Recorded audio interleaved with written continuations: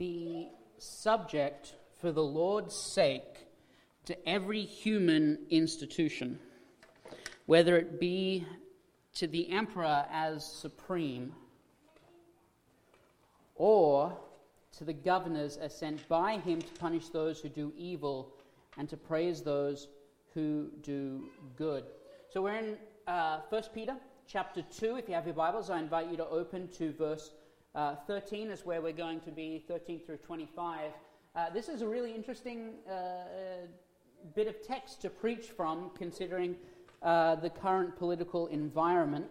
I'm just going to tell you right now, I don't have a political opinion. I'm apolitical. I am not on one side or the other. However, what I do know and what I can tell you is that scripturally we are to be subject to the people that God has put in authority over us. And a lot of times being subject to that can be a little difficult. It can be, do I really need to be subject to that? Now, interestingly, in this particular scripture, what we'll find is that there are even limits upon being subject to those who God has put in over our lives. And so as we move on, you will see that one of the themes of this particular verse is a person should submit to the world's ordinances as long as they do not require disobedience to God. And I think this is particularly interesting in our given political climate, that we are to be subject to the rulers that God has put over us in as much as they don't cause us to sin or to stumble. And what's really interesting is that these verses, a lot of the times we take this to mean the worldly authority, but it also can mean the church authority. It can also mean the people in the church who have been appointed to certain tasks within the body of Christ. It also can mean in the home. There are certain God-given appointances in the home that it's very easy just to take away and to dismiss, and yet God says that they're there for a reason. And so as we get started this morning in these particular verses, I just want you to keep in mind that what we are looking for here is, in fact, finding out who God has put in our lives as authority and submitting to that authority. And take that for a moment in your own lives to figure out what that means for you. So I'm going to pray, and then we're going to dive into this morning's text. Heavenly Father, I thank you for the time you've given us to come into your presence and to worship you. I pray, Lord God, that as we read this text that seems very timely, that you help us to approach it with open minds and open hearts, that you be with each one of us as we delve into your word and we let that word touch our lives. We pray these things in your Son's precious name. In the name of Jesus. Amen. So, be subject for the Lord's sake to every human institution. That seems a little loaded, doesn't it? Like, let's be honest. If you look at the system of government, not just in the United States, but throughout all of Europe and Western civilization, when you look at this line, be subject to every institution, it gets a little tricky. It's a little dicey. You've got to sort of step on to figuring out what is the right way of going about it. Now, I'm going to tell you right now that I have a friend. I'm not going to mention him by name, but he is, by all means, a super liberal kind of guy. He leans very, very, very far to the left in all of his political stuff, and we're friends on Facebook. And so every time he posts something on Facebook, it comes up in my newsfeed, and I look at it, and I read through the story, and I have to ask myself, is it the true facts, or is it a liberal left-leaning bias, or whatever? Now, that being said, my father-in-law is a Republican. Now, my father-in-law doesn't share things often on Facebook, but when he does, and he shares political news, again, I have to look at that and say, well, is that really right? Is that really the facts? And so interestingly, when it comes to looking at our world, it's not just politics when you look at this divide. If you were to read some of the recent surveys about division in America, surveys are coming back saying that America is more divided than any time in the country's history, and that includes the Civil War. Now, what the data is telling people is that when two people have differences of opinions, they can't just come together as people and discuss them, but instead what they do is they come together and argue to bash each other's heads in. That's what the data is telling us. And that political divide isn't just out in the world, but it's also reflected here in the church. In the church, there are churches that are splitting, denominations that are splitting with themselves and from themselves because of different political views within the actual church. And so this particular message about being subject to authority is very interesting, because how do you be subject to an authority that you politically disagree with, but however is not doing anything that is against the ordinances of God? How do you submit to authority but still keep your constitutional right to dissent to that authority? Now, I know all of you woke up this morning and said, you know what I really want in church this morning is a civics lesson. From someone who's not even American yet. However, not being American puts me in a very unique position. I can come from the outside and I can look in at a system that has been going for the last couple of 100 years and to give you an honest, unbiased opinion on it. And here's what I think. I don't think our political system in this country is inherently bad. A two-party system is, by all stretches of the imagination, interesting because it does lend itself to that political divide. You have to be on one side or the other because there's only two sides. However, when you read scripturally, there's so much more than just two sides to any particular argument. And I think we as a church have a responsibility to lead the country in responding to the political discourse in this country in a way that is constructive, not destructive. Reading through this, there's not a lot in this particular passage that's open to interpretation. It says, look, God is going to place rulers over your life. He's going to place authority figures over your life, and these authority figures are going to be there to guide you, and yes, in some ways, to punish you. We're talking about the early church. We're talking about Peter writing to the early church at the time. The emperor was Nero. Nero was, if you've ever read any historical literature on Nero, he was an interesting person, to say the least. He was not a godly man. He was a pagan. He killed his first wife because he wanted to. There are reports and rumors that he killed his second wife because she wasn't bearing him an heir. He killed his mother, probably because she criticized him, because let's be honest, that's what mothers do best. And if you're the emperor of the Roman Empire, you can do stuff like that. So what I'm trying to get across is that Nero is not a nice person. At this stage in history, what he's actually doing is persecuting Christians. He is finding out the most horrendous way to kill people, and he's finding all of the Christians, rounding them up into cages, and doing just that. He would dip them into wax, into hot wax, naked, just in, out. And then he would mount them to trees and light them on fire to light his garden parties. Okay? This is the guy who is in charge of the empire that Peter is telling Christians you need to put yourself under his authority. You think we've had a couple of bad runs of presidents. I mean, don't get me wrong, I don't think the standard for the presidency should be, is he lighting people on fire? No? All right, let's leave him alone. That's not what I'm saying. But Peter is trying to tell Christians that even in the most horrendous of persecutions, that you need to believe that God's sovereign hand is just that, sovereign.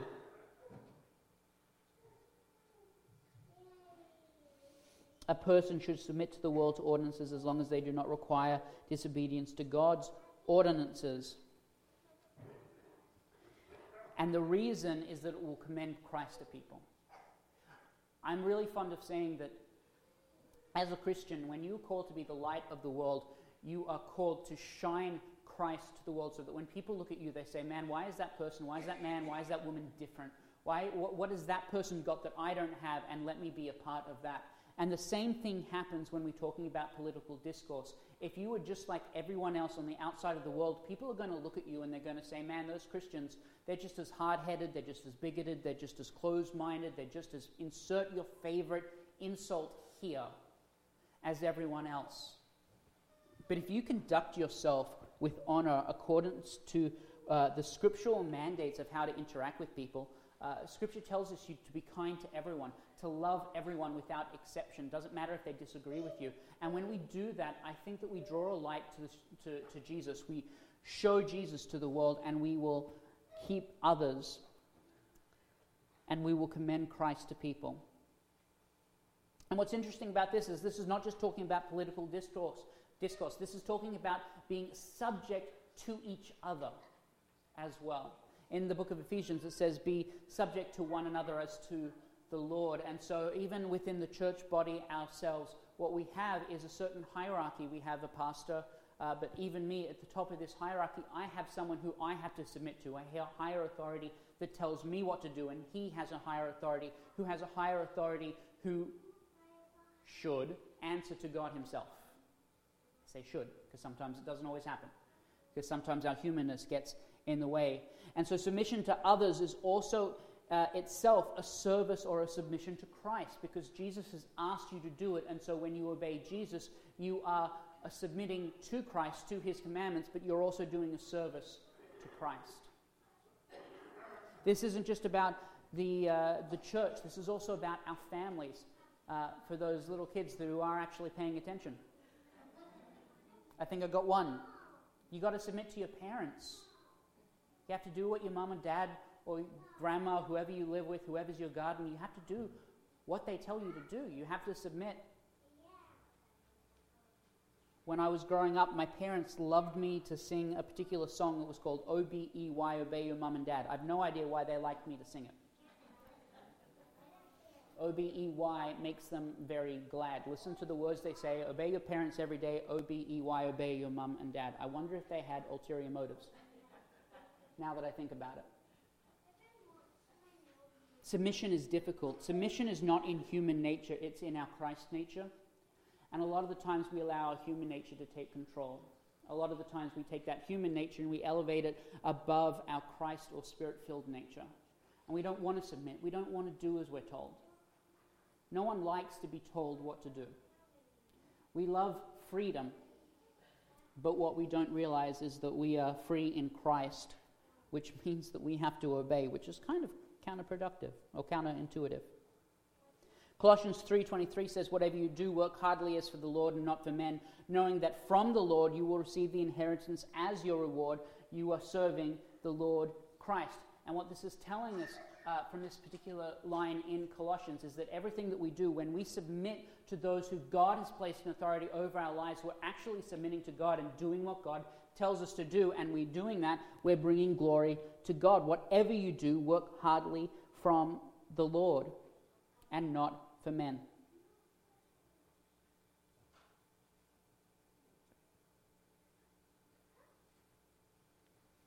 It's a theme that is brought up also in the book of Romans that says, let every person be subject to the governing authorities, for there is no authority except from God, and those that exist have been instituted by God. Therefore, whoever resists the authorities resists what God has appointed, and those who resist will incur judgment. And again, I want to stop. This is not talking just about carte blanche, doing as you were told by a political or religious authority. If those commands from them have anything to do with contrary to what Scripture tells us, then we have the obligation within Scripture to resist that. For rulers are not a terror to good conduct, but to bad. Who would you have no fear of the one who is in authority? Then do what is good, and you will receive his approval, for he is God's servant for your good. But if you do wrong, be afraid, for he does not bear the sword in vain, for he is the servant of God, an avenger who carries out God's wrath on the wrongdoers. Therefore, one must be subject, not only to avoid God's wrath, but also for the sake of conscience. God's word literally tells you that if you do not submit to those in authority over your life, you're going to expose yourself to the wrath of God. The book of Romans is written to Christians, for Christians.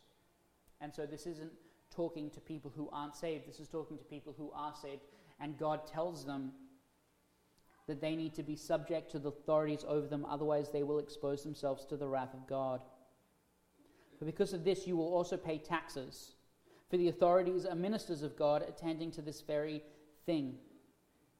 Pay to all what is owed them, taxes to whom taxes are owed, revenue to whom revenue is owed, respect to whom respect is owed, honor to whom honor is owed. What God tells you is sometimes that there are people He puts over your life who will not conduct themselves with honor, who will not conduct themselves with integrity, but because God has raised them up for such a time, you still need to respect them and give honor to the office, not necessarily to the person. Sometimes you get into deep disagreements.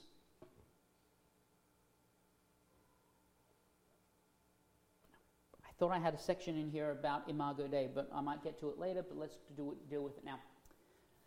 Imago Dei is a doctrine within Christianity. It literally translates from the Latin to the image of God.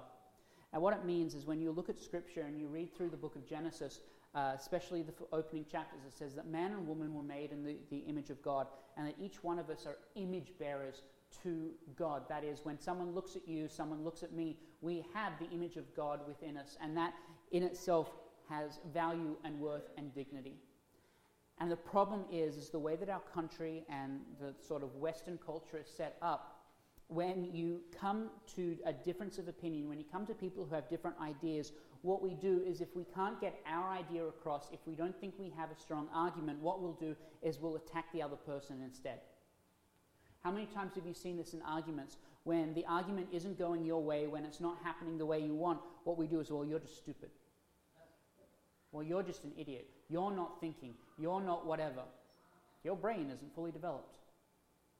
I don't know. A lot of the times when we argue, if we don't feel like we're getting our opinion across, we start tearing down the other person. And what Scripture tells us is that that's actually wrong. That every man, every woman on this planet is created in the image of God. They have the Imago Dei on their life. And because they're marked by that, they have the value of God in them. And so when we argue, we need to be careful that we're arguing ideas and we're not arguing against people. One of the preachers and authors that I listen to and read is named Rabbi Zachariah. He is an apologist, and what he will say is this: ideas are not equal, but people are. Not all ideas are equal. Not all ideas are equally beneficial, equally well researched, equally well thought out. Not all ideas are equal, but people are. That you and I in all forms are equal because we both have the Imago Dei on our lives, that we both have the image of God reflected in our souls. And because of that, when we argue, we need to take care that we don't tear each other down, that we respect to whom respect is owed and honor to whom honor is owed.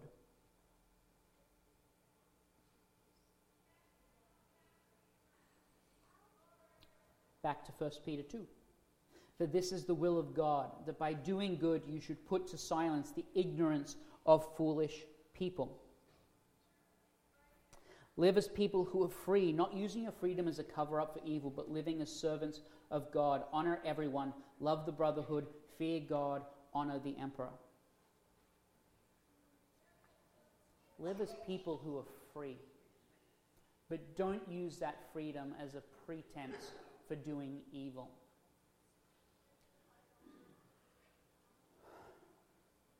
When you look at some of the situations that this country is facing,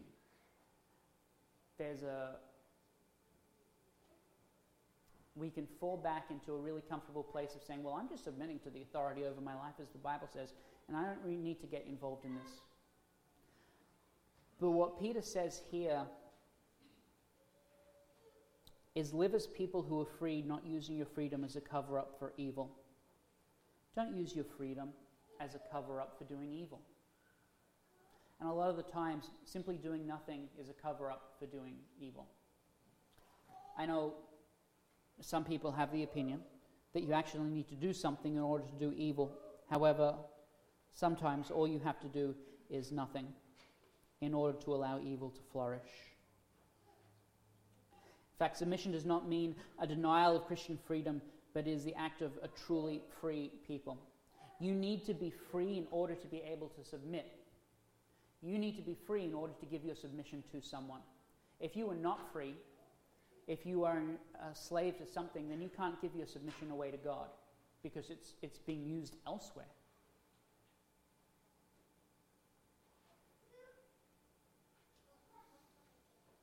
To be truly free in Christianity means to submit to the will of God.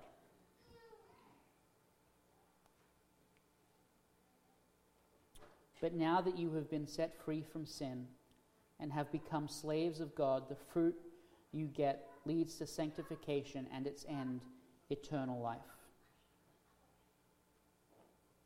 Hey, look, I found my slide. Don't you love it when your slides are out of order? Exhortation is either to recognize the value of every person as the image bearer of God.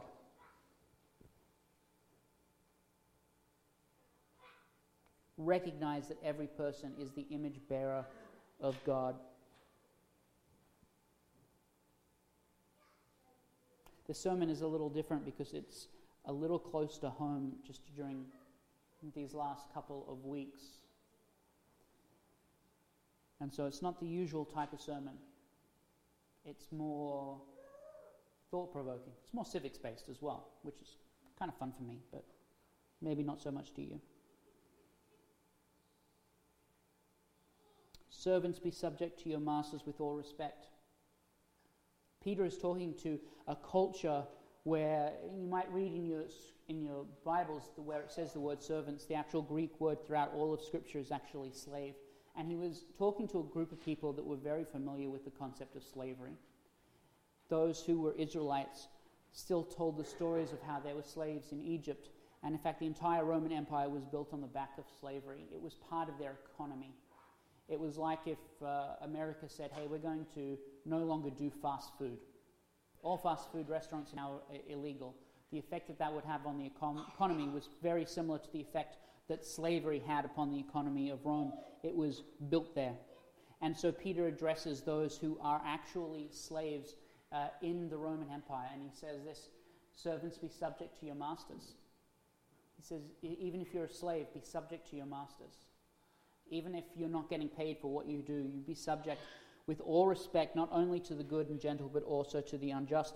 Look, even if you have masters who are above you, who are unjust, still be respectful of them. Still show them that you're different. Still show them that Christ and the Holy Spirit has made a difference in your life. For this is a gracious thing when, mindful of God, one endures sorrows while suffering unjustly.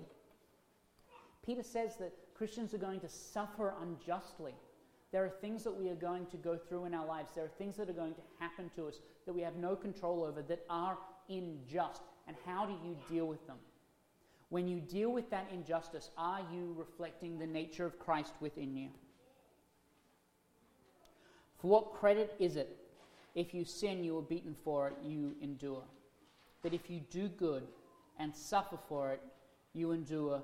This is a gracious thing in the sight of God. This is a gracious thing in the sight of God.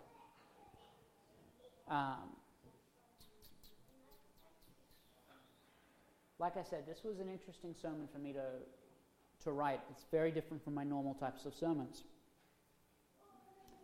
And in the last couple of minutes that we have together this morning, I simply want to ask you this question. Are you submitting to the authorities that God has placed over your life? And if not, why not? Is there a moral and ethical point in your life right now where you actually need to say, no, I'm not going to submit to this authority anymore? And something has held you back. Maybe it's fear of losing your job for speaking out against something. Maybe it's fear of repercussions for voicing an unpopular opinion. I don't know what it would be for you. But are you submitting to the authority that God has placed over your life? And if not, why not? Are you enduring for the sake of the cross, the sorrows of suffering unjustly? When you suffer, you go through sorrows. A lot of people are going to tell you, a lot of Christian leaders are going to tell you, well, if you're suffering, then you don't love Jesus enough because he's joy. You should have joy in the Lord always. And that's not what Scripture exactly says. Scripture says that you're going to suffer, that you're going to endure sorrows. It doesn't say that in every circumstance you have to be happy about it. What it says is that when you suffer those sorrows, are you reflecting Christ? Again, it's not about behavior modification. It's about spiritual transformation. The final question is simply this. When you act, when you react, are you reflecting Christ? Or are you reflecting a world devoid of salvation? Are you reflecting a world devoid of salvation, or are you reflecting Christ? Let's pray. Heavenly Father, we thank you for today, the time you've given us to come into your presence and to worship you.